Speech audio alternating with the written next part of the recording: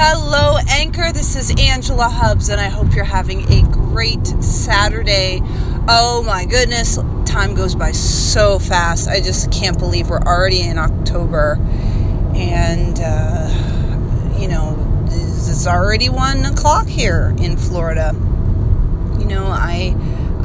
I realized pretty late yesterday that I actually hadn't done my podcast yesterday, and again, it's just like time just goes by so fast. And one of the things that I really work on is having a routine, having habits and rituals that help me build the life that I want. And sometimes when my routine is different, or if something different is happening, it just throws me off a little bit. So yesterday, I was at the Gaylord Palms, which is this very cool hotel here in Orlando that's almost like being in a cruise ship on the land. They have crocodiles and turtles and water slides and restaurants, and it's covered, but it looks like it's outdoors. It's just weird. Anyway, I was there with Red Elephant for one of their intensives, and it was I was just helping out, and it was great.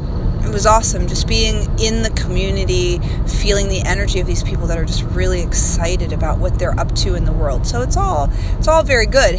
And it just threw off my groove a little bit. So, one day at a time, doing the thing.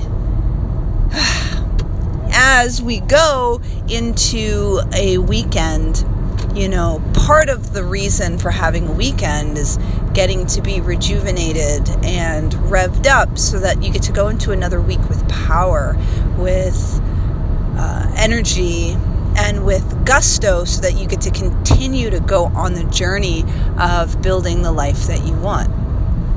So I ask you, what are you doing this weekend for you so that you get to build what it is that you want going into next week? So I'm spending time with my boyfriend. I'm actually going to run a 5K tomorrow at Disney.